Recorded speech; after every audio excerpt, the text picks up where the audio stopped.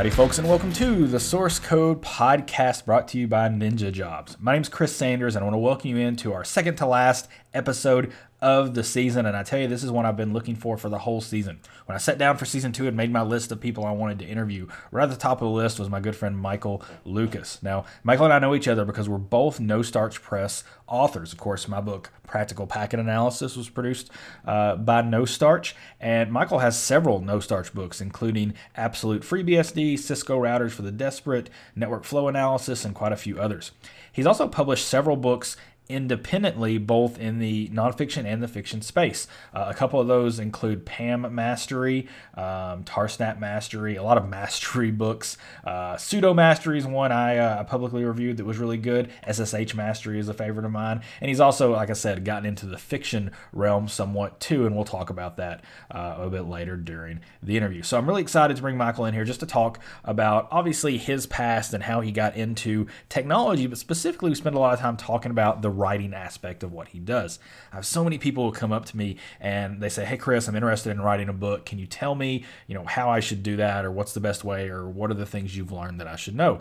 And I get asked this so much that I actually wrote a blog post about it and said, here are all the non-obvious things no one tells you about writing a book. Of course, one of those is that you shouldn't do it. I try to talk a lot of people out of it because, it's a lot more work than you think it is. But it's a very rewarding thing if you can do it. And again, Michael Lucas, he's produced a number of them, and I think he considers himself maybe even more of a writer than a technologist, right? So it's really interesting to get his perspective on that, learn about how he approaches writing, the business of writing. We talk about reading and why reading is important for writers. So if you've ever been interested in technical writing, or how to get into that field, or how to approach the area of writing a book, I think you'll really enjoy this particular podcast and all he has to say about it. So that's enough of my yapping. Let's get over to Michael. Mike, how are you?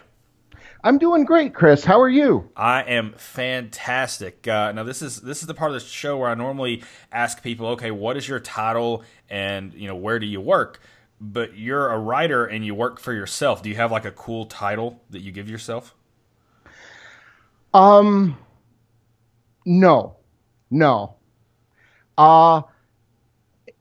Really, the only thing I call myself is pretty much write faster, you idiot. Write faster. Now tell me this, and we're getting a little ahead here, but you're very big on, you keep track of the word count you write on a daily basis. What's a good day in terms of word count? Well, it depends on the topic. I was just writing a book on FreeBSD, the third edition of Absolute FreeBSD. And I got to the chapter that covered things like inetd and syslogd. And I did about 18,000 words in one day. Wow. That's a lot of words. That's probably more words than a lot of people have written in maybe a year. Yes. But it's syslogd. If you're a sysadmin, you know this. On the other hand, say when I was working on the PAM book, there were days I was thrilled to get 500 words. Yeah. Because the topic was just so painful. Yeah, I got you. Or DNSSEC. Mm-hmm. I'll spend much more time trying to wrap my mind around what were the software authors thinking.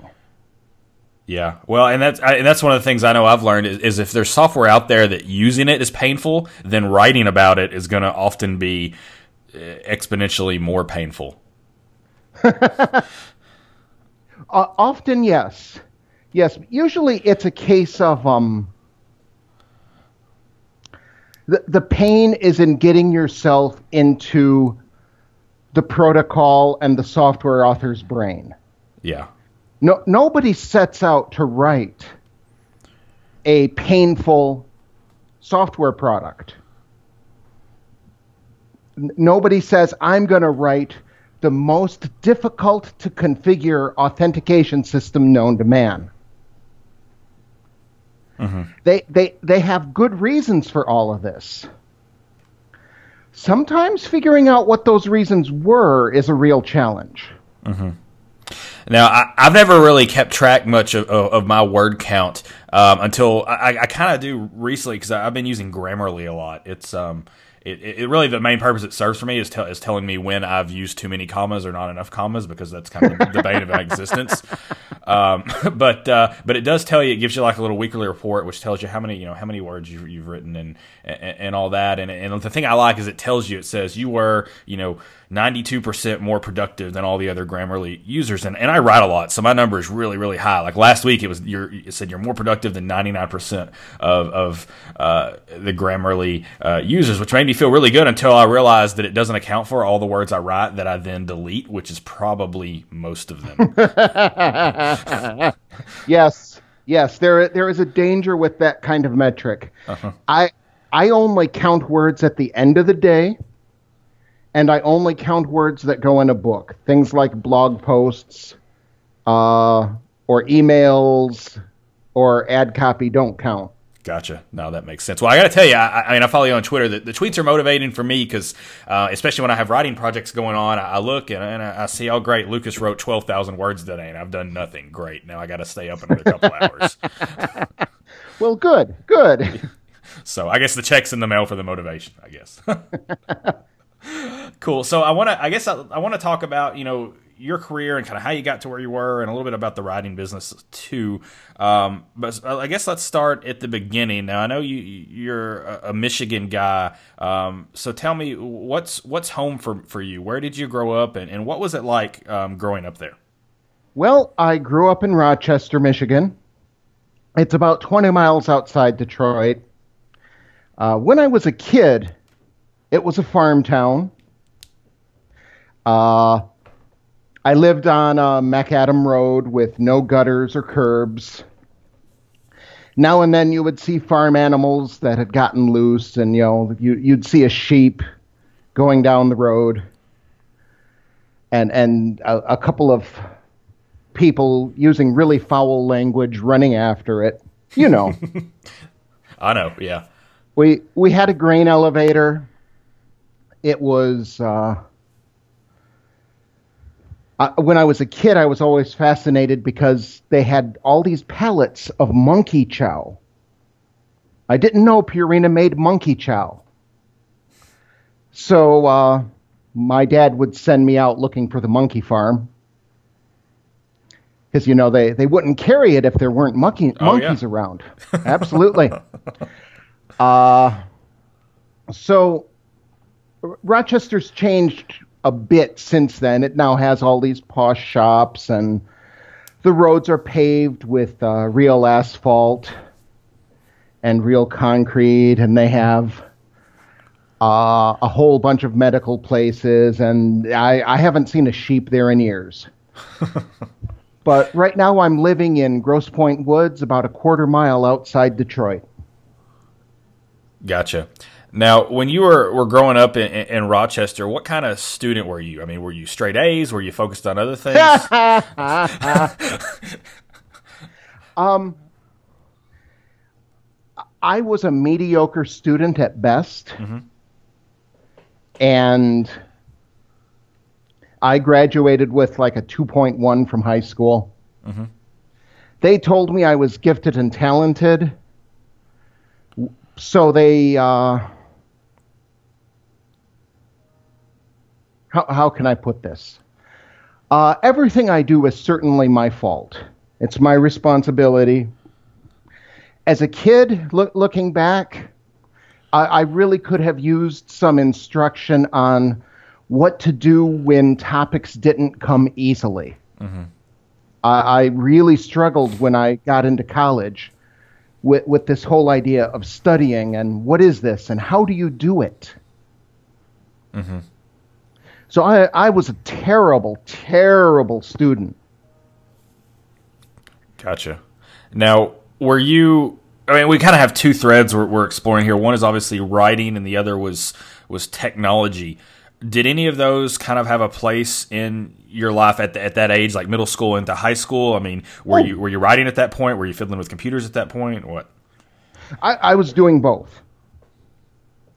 My first computer was a Sinclair ZX80. It had this little chiclet keyboard, 1K of RAM. It had a basic interpreter and 4K of ROM. And you pretty much had to do everything either in BASIC or in assembler. They called it peek and poke, but looking back, it was assembler. And you had to back this up with a cassette tape recorder or type everything in from scratch. It was it was an education. And then I got myself my folks got me a Commodore. And you all remember the Commodore Plus 4. Oh, yeah. Which was the bad knockoff of the Commodore 64. So it had a built-in word processor, and I actually had a floppy disk drive with it. So when I wasn't figuring out how the computer worked, I was writing on it. Because the Plus 4, as clunky as it was, it beat the heck out of the manual typewriter I learned to type on.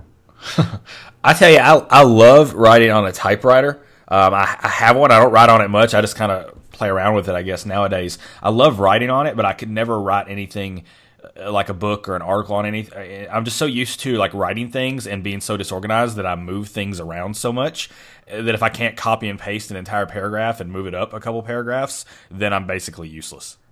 I did that as well. I do that all the time, and it's much easier to think on paper. Yes. But, you know, as a kid, hearing about how writers worked, and they all wrote on typewriters, so I decided I would learn to write on a typewriter.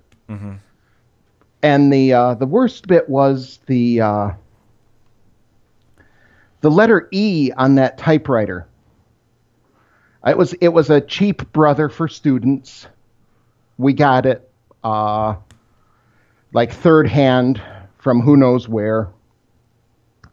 The E letter kept popping off, and on those old typewriters, all the letters were basically impaled on metal spikes. And you would have to slam down your finger pretty hard. And to this day, I'm really rough on keyboards because I learned at an early age, you pound it. So, and it's all loud and clattering, so you wouldn't hear the E keycap fall into the machine. And of course, you know, real writers don't look at their hands when they're typing. So when people say they have bled for their art, yes, the middle finger on my left hand, I slashed that open so many times it's not even funny. Oh, man. I thought you were about to tell me that like you just got to a point where you just didn't write any words that had E's in them. Like you just avoided them altogether. I tried that, but it's harder than you'd think. E's an important letter. Like there's some letters like I can maybe do without like Q or X or something, but E I feel like is one I really need. Yes. That's like giving up air. Yeah. You can do it, but it won't work for very long. Yeah. I often wonder, I think about typewriting a lot. Like I said, I have one, and I think about like the fact that, again, I like to copy and paste whole sentences or paragraphs and move them around and really deal with structure a lot, especially because in technical writing, there's just a lot of different ways you can structure things. It's a little bit different than fiction in that regard. Yes. And I wonder, like, the folks who, you know, before computers and they were focusing exclusively on typewriters, I feel like that almost probably made them better writers to some degree, because if you mess up, like you're basically wadding up a piece of paper and throwing it away, and if you're way down on the page, that's a lot of work. It is. so yeah. I mean, I often think about that. I feel like if I were to actually get really good at typing and typing a lot of these things that I do professionally onto a typewriter, it would probably make me a better writer. I'm not going to do it, but that's, you know, what I've thought about. Well, yes and no. I've done a lot of reading about the old pulp writers, because those are the kind of writers I try to be. People who wrote 500 books in their lifetime. Mm-hmm. And just like learning any skill, when you first start, it's bad. It's hard. You sweat over the small stuff. I suspect that if you looked back at the very first edition of Practical Packet Analysis, which, by the way, everyone, is a lovely book. If you go anywhere near a network or you have a computer attached to a network, you need that book. Oh, there we go. And so for the folks listening, I didn't pay him to say that. No, it's a fantastic book. And I don't comment on books unless I can be unreservedly nice about them. So, but if you look back when you were writing that, you probably sweated blood over stuff that you'd find really easy now. Oh, yeah, absolutely. So, the stuff that's hard after your 30th book or your 100th book isn't the same stuff that's, hard in your first or your 10th. Yeah. And the people who wrote on typewriters, they didn't have much choice. They had to learn to think ahead. Mm-hmm. Yeah, that makes sense. And I mean, and there's probably some kind of something to say, kind of generationally speaking, about our ability to think ahead. I don't know if I can say too much about it without getting too much, get off my lawn type deal. But yeah. So yes. Now, when you were in school, I mean, did you? Well, tell me this. Before we get to talking about college, did you work any like weird jobs? I mean, what was your first job that you worked? Well, God. My first real job, other than mowing lawns and such, was working as a bag boy at a grocery store. I then went on. I worked in the pet department up at Myers, which is our big chain here. I then worked in a library for several years, and that took me into IT. Mm-hmm. Because I realized that in the library I loved the people, I loved the books, but I hated the actual work. Mm-hmm. And a friend of mine needed people back in '95 to help work network operations at a national backbone. And weirdly enough, a lot of my writing and reading background really helped in that field. Mm-hmm. That makes sense. Now, tell me this. One of the things I get asked a lot is people will say, okay, you write books. Do you read a lot? And I'm one of those folks who, when I grew up, I hated reading. And I really kind of had to force myself to read by really finding things I was interested in. So, and I still don't read a ton of fiction.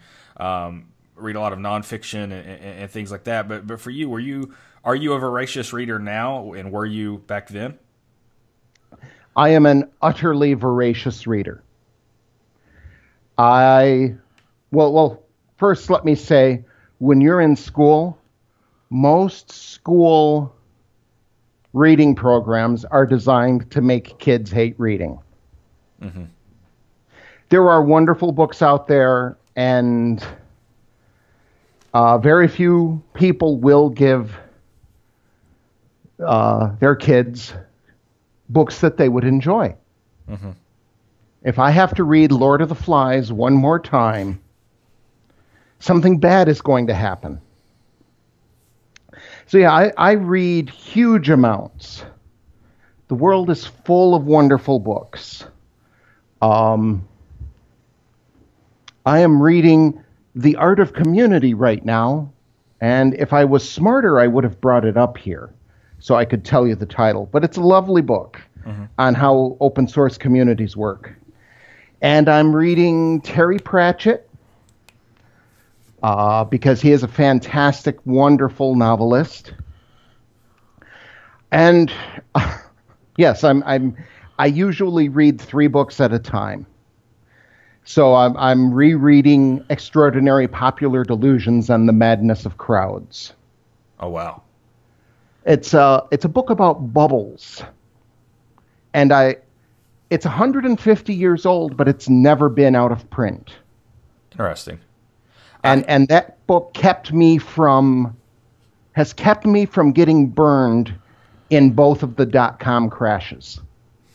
I take a similar strategy as you. Generally speaking, at any given time, I'm reading 2 to 4 books. It averages about 3 on different topics, right? Like one of them is fiction, one of them is nonfiction and non-technical, and the other is it used to be a lot of technical. Now it is also nonfiction, non-technical. I'm finding myself reading less and less tech books just kind of as I'm becoming more interested in other things. But I think you hit the nail on the head about schools and I mean, I get their idea that, okay, Lord of the Flies, we want to make these kids read something that's really out of their realm and expand their mindsets, but they don't really necessarily take into account where the students are, right? Like you kind of have to meet them somewhere instead of just say, hey, come to me here, right? And they don't they don't necessarily do that too well, and I can see where that would be a difficult thing to do, but it's the kids who I think find something that meets them where they are and pushes them just a little bit further, who really get the bug and really get interested in reading. And I know for me that wasn't till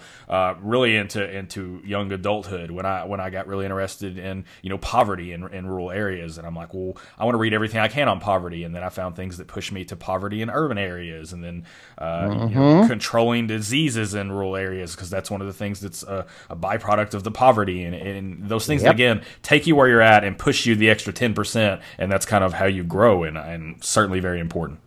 Absolutely. I mean, there's a word I use a lot for books, for different kinds of books. We have this split between literary fiction and commercial fiction. And literary is intelligent and highbrow, and you should be reading it. Well, every time I pick up one of those, I wind up really depressed. I don't want to read that. What people like and what kids like is something that makes them feel good. There's a reason Harry Potter did so well. Mm-hmm. It's pulp. It is pure pulp fiction.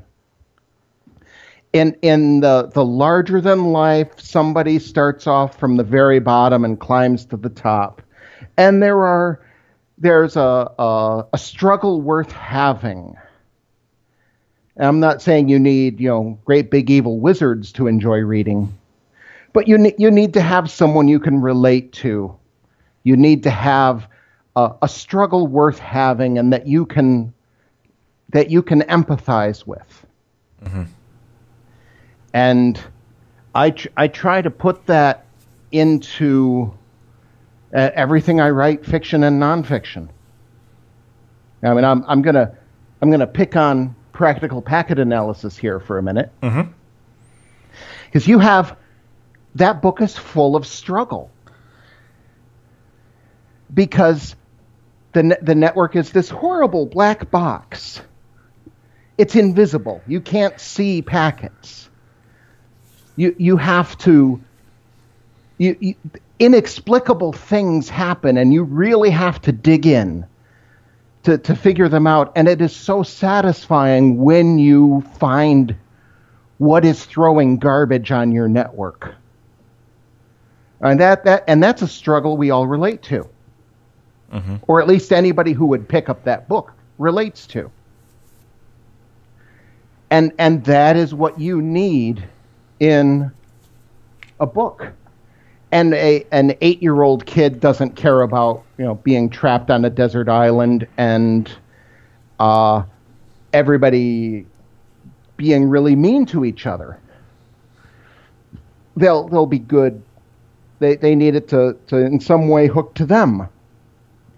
And it's, I mean, and truth is a big factor in that too, because I can certainly, like, I mean, and even with technical books, you can make up struggle, but people know real struggle, and that was the thing with practical pack analysis. I had lived through the struggle of I opened Wireshark or at the time Ethereal, and I had no idea what I was looking at, and at the time there was nothing out there to help me. Like Google wasn't around, but I could I don't know, Lycos it all I wanted to, and couldn't find anything, and so.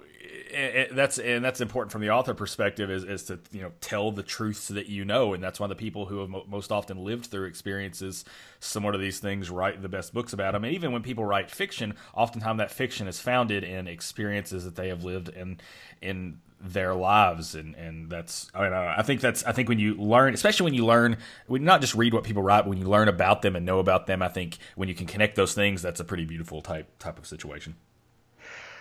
It is. And I heard something a while ago that really stuck with me. I'm sure it's a quote, but I have no idea who from. It's really important to learn from other people's mistakes because you don't have time in your life to make them all on your own. That's great. And that's kind of what we do writing tech books. Writing documents is we're trying to pass on, learn from my pain. And that's kind of where a lot of my books came from. The Pam book, the Sudo book, all of those came from, wow, I cringe anytime I need to go near this. I don't want to go near this, so I'm going to just grit my teeth, get through the pain, take the notes, and save other people that dread. I want to pause for just a second to tell you about CloudShark. I love CloudShark. It's just like Wireshark, but it's actually web-based, so it can often get you to the answer you're looking for quite a bit faster, and it also allows you to pass around URLs instead of files, which is a lot easier, especially when you're dealing with large capture files. I actually used CloudShark when I was writing my book Practical Packet Analysis, and I use it at home in my lab to organize and index my packet captures. It's really convenient, has a lot of really cool advanced features like a deep search for matching packets with standard filters, and an ability to do IDS signature matching within your packet captures. It's all really great stuff. Now, they've created a coupon code just for listeners of this podcast. The code is SourceCode17, SourceCode17, and listeners of this podcast will get 20% off their first year of CloudShark if they sign up for a yearly count. That's a total of 4 months for free, and it's a really great deal. Again, I'm a huge fan of CloudShark, and I think you'll like it too. And now, back to Michael. Well, now, interesting. Like I said, I think, and I agree with you, and I think one of my favorite books in the world is Stephen King's On Writing, which I'm sure you know as well. And yes. And I end up giving it away to a lot of people who are interested in writing. And he talks about reading is important because if nothing else, if you want to write, it gives you a toolbox because you learn about other ways authors introduce things and talk about things and break up narrative, and you learn about those and it builds your toolbox, and that's incredibly useful. And I know that's something again that I've valued as I've written more and more, and certainly I've not written nearly as much as you have, but I've written I think more than most people have at this point. And but then on the other side of it too, and I think it's important for people listening to know. I mean, I don't think you necessarily have to be a voracious reader to write things. And the example I'll cite is when I wrote Applied Network Security Monitoring, and my co-author on that was Jason Smith, who's a good friend of mine, and he he doesn't mind me telling this story, but he will tell you he wrote a few chapters of that book, and he'll say I wrote that, but I have not read a book since high school, right? Like I made him read Practical Packet Analysis because he helped review it. But in that was really the only book he's read since high school. But he still wrote it and wrote it well. So I don't think you necessarily have to be a voracious reader to write things. But then again, he would also tell you he would not describe himself as an author. He'd just say, I'm a guy who wrote a couple chapters of a book and wrote about things I'm interested in, which for some people could lead to more authorship. And I think maybe it will for him one day down the road. But you don't necessarily have to be a voracious reader to write things, but it certainly, I think one will lead to the other oftentimes. Oftentimes it will. And if you want to write a lot, I really think you have to be a reader. Mm-hmm. If you want to write a lot and you want it to be readable, you need to read a lot. and see how people did it. Practical packet analysis, the network security. Mm-hmm. I have it here on the shelf about 5 feet out of reach of my microphone, so I'm not going to go grab it. That's I would ask you, how much work did the editor have to do on your co-author's chapters? Yeah, well, and the answer would be more than for mine, right? Yes. If you have someone you're working with, there's a tradition in the tech publishing business or a practice rather, that says it's easier to take a good engineer and make him a writer than it is to take a writer and make him an engineer. But they accept that they're going to have to do a bunch of work on the engineer's writing. Yeah. And that's okay. I mean, these books are the only way. Tools like Stack Exchange and message forums are great for solving one-off problems. But for getting context and seeing how it fits together, you need a book, you need a class, you need something like that. Mm-hmm. And so our most tech publishers do the best they can to make engineers' writing a little more readable. I mean, I'm sure that you have had tech books that you've needed to read for work. Yeah. That were just terrible books. Yeah, absolutely. Most of them probably. Yes. You must acquire the information, so you drag yourself across the broken glass of the page, and it's horrible.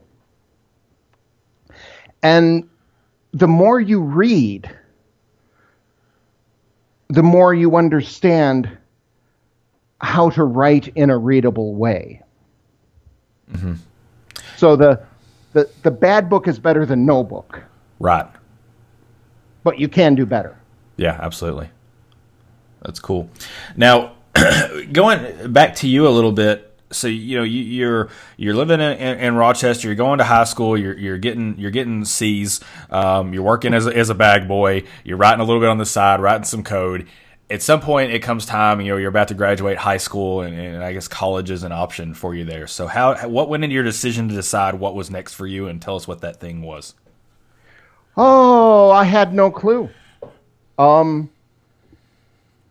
My folks were not rich, so going away to school wasn't a real option. And there are some great schools in Michigan, but I pretty much had to live at home.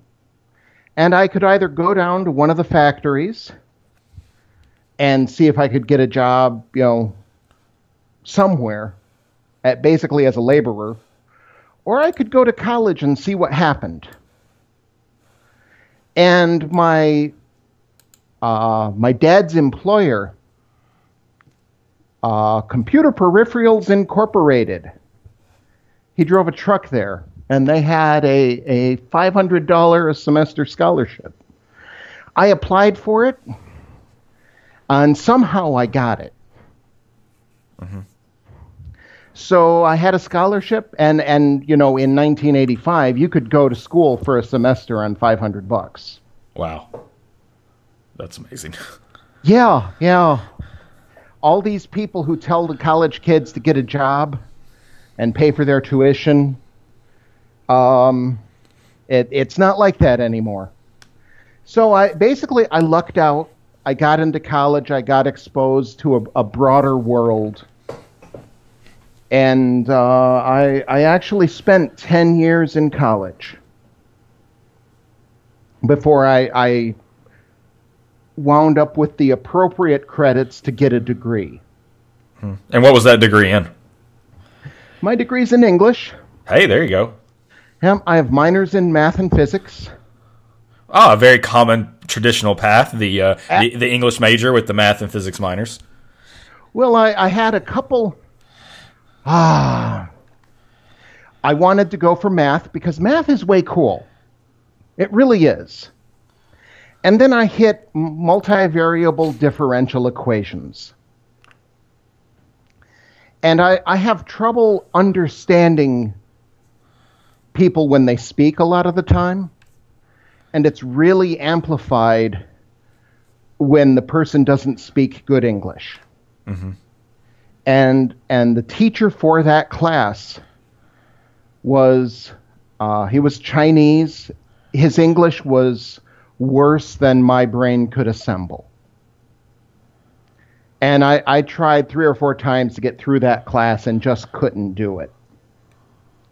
Because at that level, you really need someone to help get you through some of the bumps in learning that level of math. Mm-hmm. It is not easy stuff. Right. Yeah, absolutely. So I wound up, I said, well, I like physics. I'll switch to physics. I didn't bother looking at the curriculum for physics. I spent a few years there. You know, at this point, I was going part-time. Scholarship had run out. And then I realized that one of the courses that I needed to take to get a physics degree was multivariable differential equations. What we were talking about in looking ahead, yeah, I wasn't that good at it then. But I had taken English courses on the side to kind of, they were fun, they were easy. You know, you read some books and you write a paper, fine. I could do this all day. And I realized that I had taken all of the courses that I needed to get an English degree, except Introduction to English Studies. Huh. So I took that course, I got a degree, I got out of college. Yeah. So what's after that? I mean, at some point you said you were obviously there for a while, and it sounds like you were doing that part-time, so you're obviously working during this time, and you mentioned what you were doing with the library and how that got you interested in tech. So what did that lead to after college?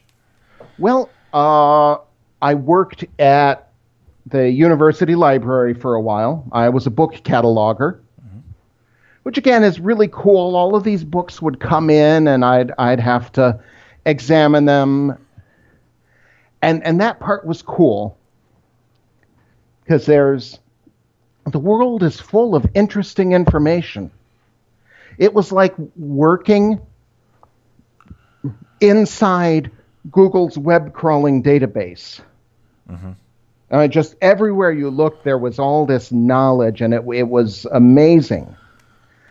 The problem is the job wasn't to read the books. The job was to assign catalog numbers and get them on the shelf. Right. And you know the people were wonderful. The library itself, fantastic. Assigning catalog numbers is a mind-numbing task, 8 hours a day. So a friend of mine, I was, complaining about my job in that traditional way we do. And a friend of mine said, hey, the National Science Foundation just let companies commercialize the internet. And we need someone to work network operations midnights. And all you have to do is, when the phone rings, answer it. The phone never rings at night. Nobody's up. And then you'll have to, follow some procedures. But, when on those nights that it's quiet and nothing's going on, you could just sit there and write. And I thought, well, this sounds pretty cool. I could do that. And of course, anyone who's worked network operations at midnight for a growing internet company in the 90s knows that the phone never stops ringing. Your customers never sleep. Mm-hmm. But, after spending all this time working on these itty bitty computers, and I'd hang out in the library computer lab, and we had these email and Usenet and Gopher. And then someone invented a web browser that you could put pictures on. And all of this was really cool stuff. So I dug in, and it had math, because math is cool. Yeah. And that's when the company had procedures. They were terrible. So I took some notes and I made my own version. And one day I left my copy of my procedure sitting on the desk. Someone found it. I got asked about it the next day, and it got distributed to the company as this is how you do it. I want to pause for a minute and tell you about one of our newest sponsors, Ninja Jobs. Now, y'all know my advertising policy in this podcast. I only advertise for things that I actually like, and I really like Ninja Jobs. It certainly falls in that category. Ninja Jobs is the premier job platform used by thousands of cybersecurity professionals. And that's whether you're looking for a job or trying to fill one, Ninja Jobs has you covered. If you're considering a change in your job or just looking for your new challenge, or maybe you just want to see what's out there, Ninja Jobs is a free platform with hundreds of jobs posted weekly. You can register for free and begin your search right now. Now, on the flip side, say you're struggling to find top talent for your organization, you're having trouble filling a specific position. Skip the recruiters and head over to Ninja Jobs. You can register for free, and you actually have a special promo code for listeners of this podcast. The promo code is The Source, TheSource, The Source, and that'll give you 10% off your first job listing. If you're looking for a job or looking to fill one, I highly recommend you spend some time and look at Ninja Jobs. I think you'll like what you see. And now, back to Michael.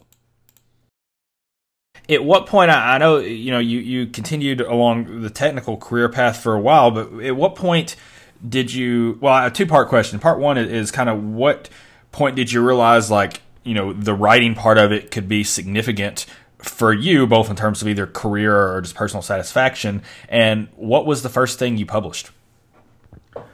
Oh, let's see. Been writing since I was young. Submitting fiction to traditional publishers and not getting anywhere. First thing I published actually was in the early 90s, a tabletop role-playing game called Gatecrasher,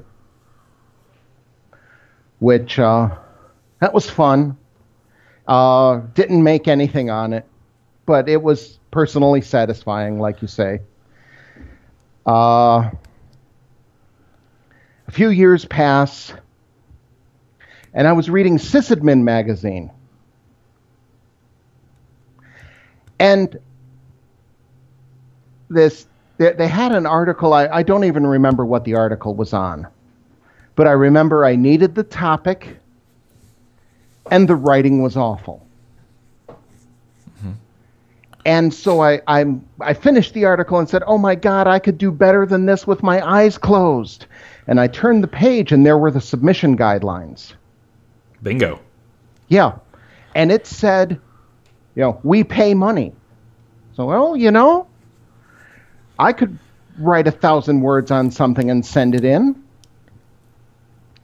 And they sent me a check for $800. Wow. And at that point, now keep in mind, since about the 60s, if you're writing novels, the typical advance on a novel was $3,000 in the 1960s. And back then, that was reasonable money. If the average income was like $10,000, a $3,000 check is good money. Mm-hmm. Today, the average advance on a novel is $3,000. Yeah. Hasn't risen a penny. So that $800 check was that was a revelation. Yeah. So I wrote more articles that led to I got picked up by O'Reilly to write a BSD column for them. And I did that for a few years, and that led to No Starch asking me to write a book. Mm-hmm. So No Starch was your first book publisher then as well? Yes. Okay. Yes. So I didn't realize that. Well, we obviously have that in common then. And from those beginnings, how many published works in terms of books? How many published books do you have now? Do you know? Oh, 30 some. Okay. That's a lot. Like I can't. Like I feel like like sometimes I look back and I have all mine on my shelf and I've written 5 and I'm like, man, I'm awesome. And then I hear that and I'm like, I could be more awesome. But no, that's seriously impressive because I look back at some of those and what I think of, and I think what all authors think of, and this is kind of the typical thing, is like I look back at those and I think not of what happened after, but I think about the process of writing those, and I think about some of them and just how tremendously like soul draining some of it was. There was a lot of enjoyable parts too, but of course you remember the soul draining parts. And I'm like 5 times, like I can't imagine doing that like 30 something times. I mean, that's something. Well, thank you. For me, it was kind of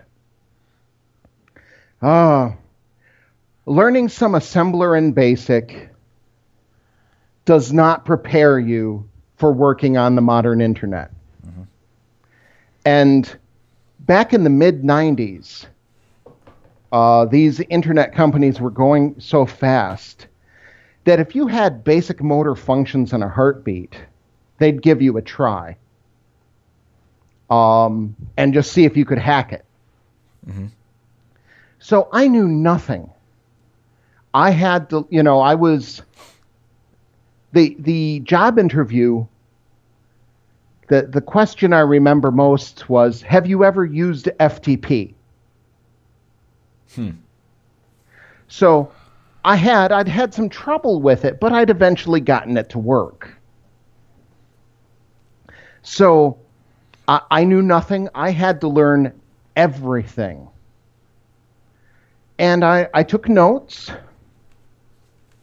So in a way that kind of prepared me for writing these books, because I had to learn everything from the ground up as an adult. I learned my first take on TCP/IP from Cisco iOS version 7 manual. We had the whole set as a stack in the NOC. Mm-hmm. And nights when the phone wasn't ringing, I dug through those. And that's not the best education tool, but it's what we had. Yeah. So, well, tell me this. In terms of, I mean, you obviously, you're a writer, a full-time writer now, so you're self-employed, which means you do something a lot of people don't do with books, and that's make money, right? Like you make enough money to pay your bills, and yes. And that's a tough thing. Like I know anytime someone comes to me and they're like, "Hey, you've written some books. Tell me, like, I want to write one. Should I? And how would it work?" And I ask them why they want to do it, and if their answer is ever that they want to do it to make money, I tell them that they are probably in the wrong business. Yes, because it just the amount, especially for the amount of time you spend on it. And now that's generally speaking to kind of the casual author who may write one book ever. You're obviously a little bit different in that you have several of them, so that's each one represents a different income stream. But what? Obviously that's an intimidating thing. But is that the secret? Is it just lots of good content, or is there more to it? Pretty much that's it. Yeah. I mean, your books are lottery tickets. And sometimes a lottery ticket is a dud, and sometimes it brings in a lot and you have no way of knowing. Mm-hmm. Books that I wrote thinking they're going to sell brilliantly? No, not a bit. I had some pretty good hopes for my DNSSEC book because it's mandatory in a lot of Europe. The people who've bought the book say it's good, it's well reviewed. The sales are really very small. Mm-hmm. Now, is there a book on the flip side? And I think I might have an educated guess on the answer to this. But is there a book that you wrote that you maybe didn't think it was going to do as well, and that it did do really well? One of my fiction pieces did really well. Surprisingly well. I should have asked before coming in, is this a G-rated podcast? It's PG-13. Okay, fair enough. Then, okay. Yes, I wrote a story. I wrote an open source political satire disguised as pornography. Mm-hmm. It's called Savaged by System D. And it was an example of I was just beating my head against the FreeBSD book.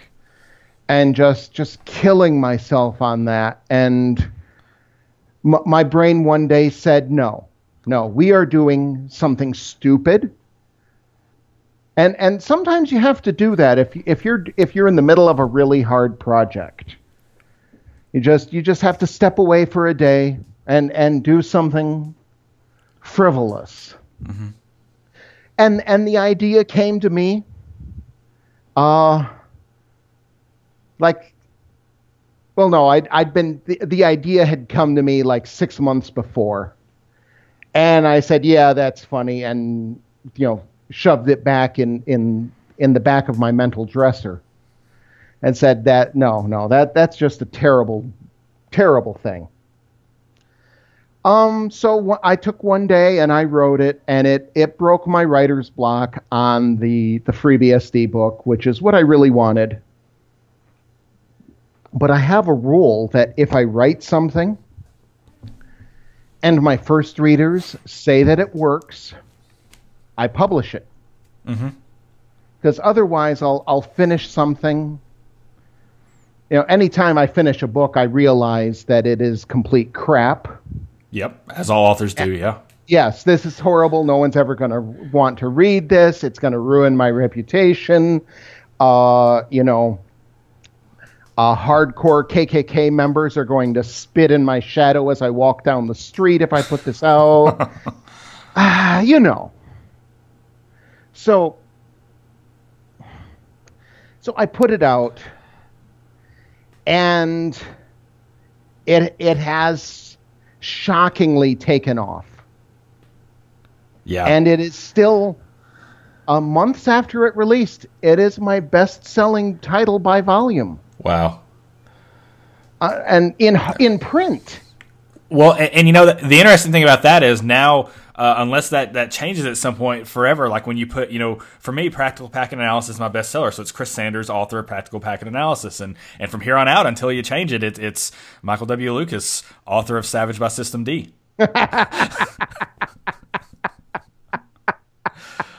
And it's like a nickname. You can't do anything about it. That just is what it is. So I hope you're prepared for that. Well, I knew what I was getting into. Yeah. That's amazing. That's truly amazing. Now, and meanwhile, the PGP book has been out for 11 years, and it's sold like 2,000 copies. Yeah. So, yeah. Who knows? Who knows? Well, now I want to ask you. You've obviously worked through a publisher. You've worked through No Starch, and I guess you've done at least a few things through O'Reilly. But you've also self-published a lot. Yep. Kind of tell me, what are the pros and cons? Because I get asked this a lot from people as well. Is should I self-publish? Should I go through a publisher? And I have my thoughts on that. But for your money, what's the benefit of going with a traditional publisher versus self-publishing? Okay. My first question is going to come back to what you ask people. What are your goals?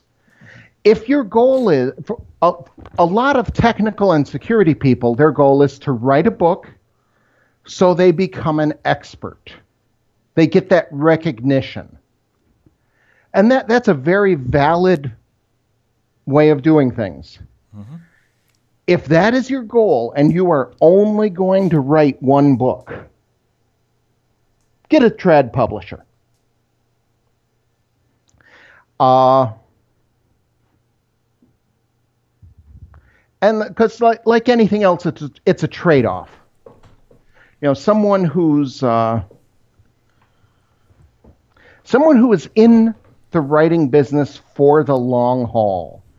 If you are playing a long game, you definitely want to do some self-publishing. Mm-hmm. One, you understand a lot more about what your publisher does. And two, it gives you leverage. Because in negotiating with a publisher, it's a little bit one-sided, and it has been for decades. If you wrote a book, it had to go through a publisher or you wouldn't get anywhere, and you kind of had to take the terms they offered.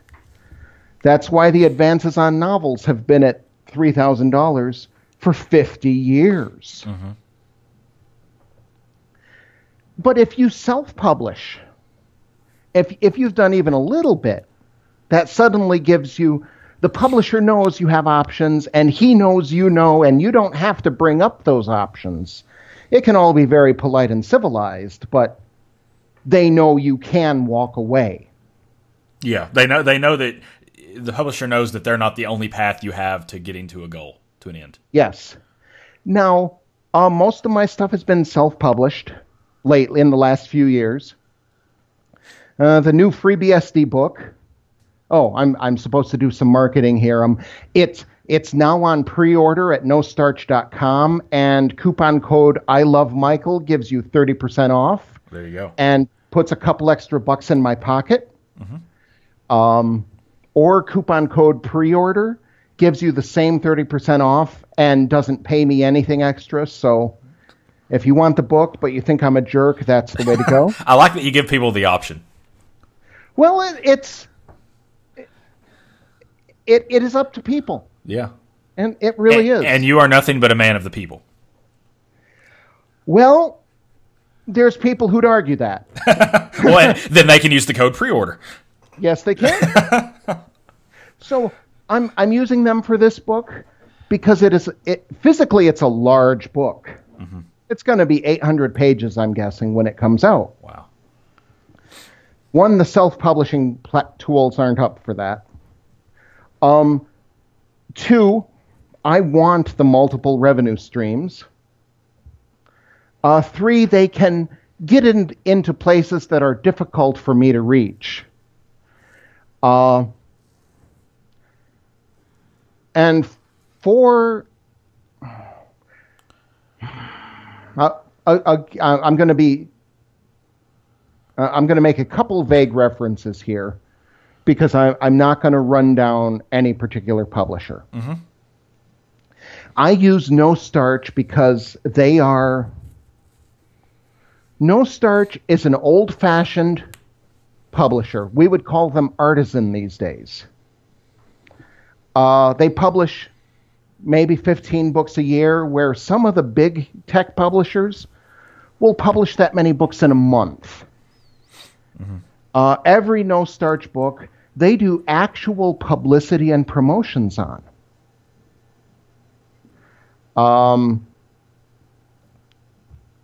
They are...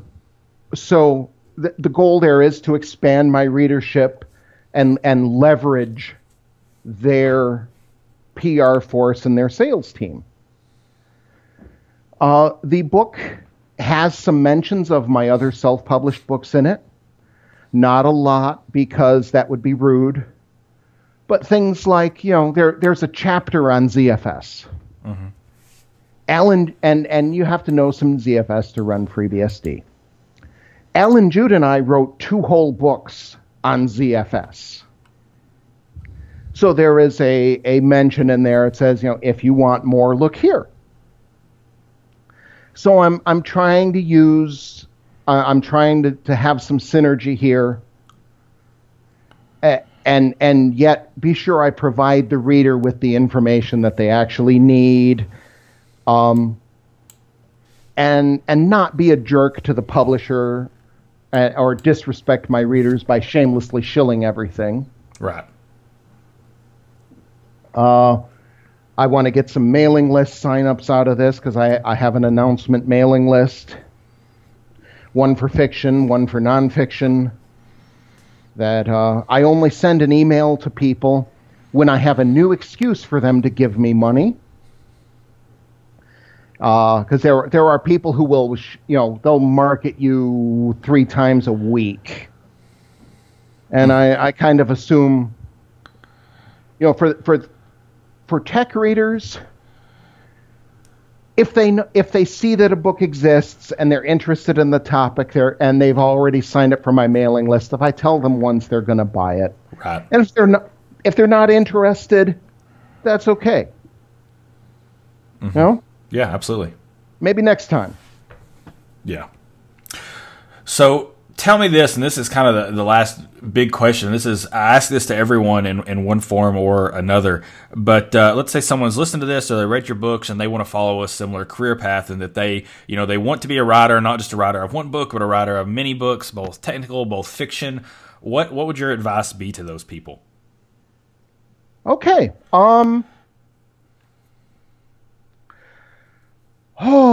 Well, first thing is to study writing. And I mean something very specific by that. If you look around, you'll find writers groups where people, they'll critique each other's writing and, give advice for improving it.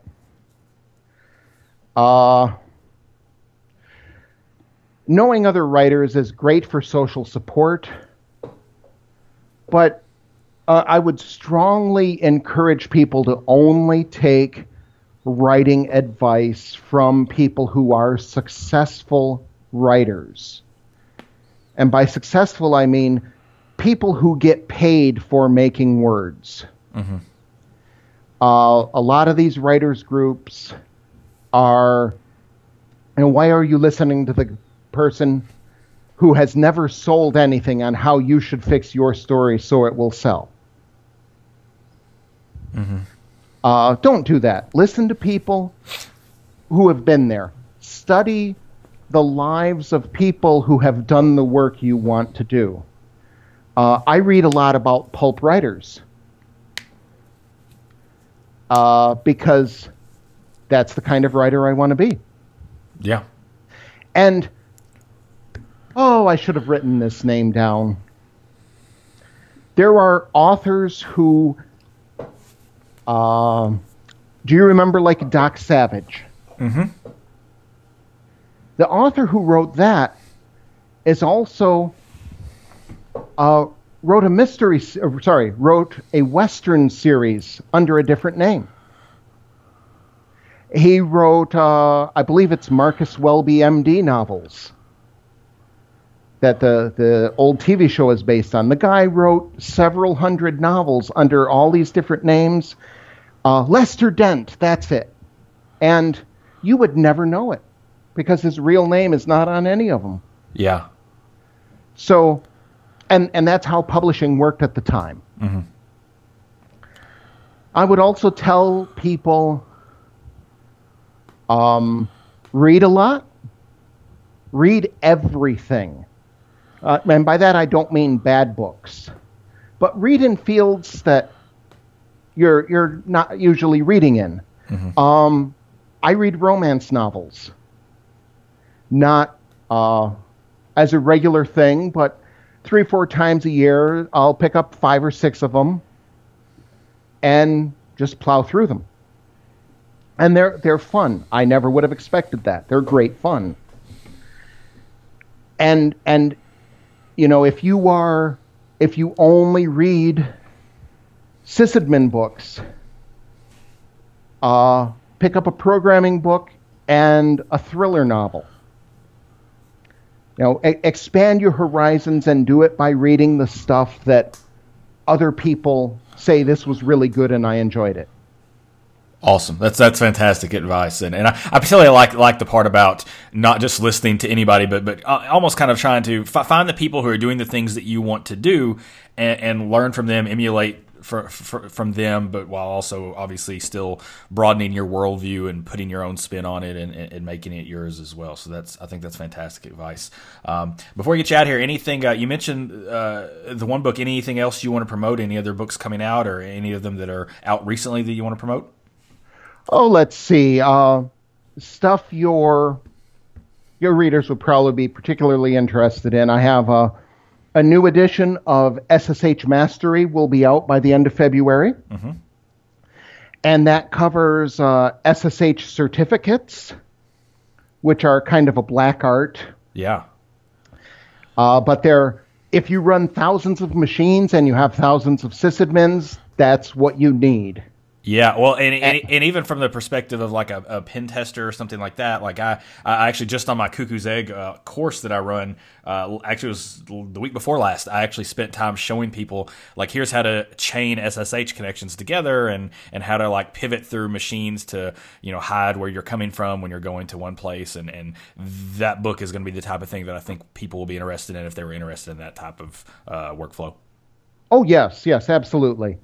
And I'm going to go on the fiction side a moment, and I have a murder mystery set at a Unix convention called Git Commit Murder.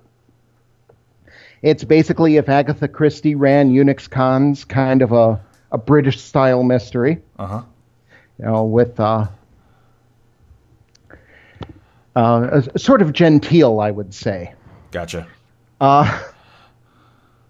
And that's been very well reviewed by the technology community, and left a lot of people outside it puzzled, but that's okay. It's not written for them. Awesome. Other than that, I'm going to go and I'm going to shill practical packet analysis. Oh, shucks. Yeah, well, even sysadmins have to know the network. It's a vital topic, and going to a packet sniffer, it is. Don't let it scare you. That's where the problem is. Go look and see what's happening. Yeah. That's cool. Well, I appreciate that. Well, thanks so much for your time. I think this has been really useful. I spent a lot of time on this podcast talking tech with people, and we did a little bit of that, but I enjoy writing. It's a craft I've spent a lot of my career working on, and you're a guy whose writing I really love. And even if nobody else listens to this and really likes it, I enjoyed the conversation, and I got a lot out of it. So you can at least know that it was valuable in that perspective. So Mike, thanks so much for your time, and you have a good rest of your day. You too. My pleasure. Thank you so much. This was fun. Wow, what a great interview. I really like that we were able to spend a lot of time talking about the writing facet of Michael's career, which I think is just entirely fascinating. Virtually nobody in our field is going to write as many books as he's written in. It's certainly an admirable thing. I know how much work went into that. I'll take a quick moment here to plug my Effective Information Security Writing course. Writing's obviously a critical skill for what we do in information security, and even if you're not going to go out and write a book, you do need to understand how to write effective penetration testing reports or compromise reports, things of that nature. So I created my Effective InfoSec writing class specifically for that purpose. It's incredibly accessible. It's only $97 and it's available at networkdefense.io. It's only about 5 hours of material, but I provide a lot of relevant examples and templates, and it's specifically designed for InfoSec practitioners. We don't spend a lot of time talking about things like grammar or spelling. You can learn those things better from other people. We do spend a lot of time talking about formatting of reports, what to include, how to tell a story in your information security writing, and ultimately how to be a much more effective writer to enhance your InfoSec career. So I thought that was a nice aside to what we've done here. That said, please take a moment and thank Michael for his time. You can find him on Twitter at MWLAuthor. And the best thing you can do, go ahead and buy his books. At his website, michaelwlucas.com, he has a list of all of them. We've talked about certainly several of them on this podcast. He's got a lot of great ones. I think there's something for everybody there. And even better, he's an author, and authors love reviews. If you own any of his books, go out to Amazon and leave him a review, a nice positive review. There's nothing that makes an author's day like a great review. And it's really how a lot of authors pay the bills. Good reviews lead to more sales, which help authors pay the bills and write more. So be sure and check out those things. I'm sure he would appreciate it. As always, I appreciate your feedback on the podcast as well. You can reach me at ChrisSanders88 on Twitter. And with that said, we'll see you next here about 2 weeks for the final episode of this season. Thank y'all so much for listening. I really appreciate you. And as always, it's a beautiful day to catch bad guys.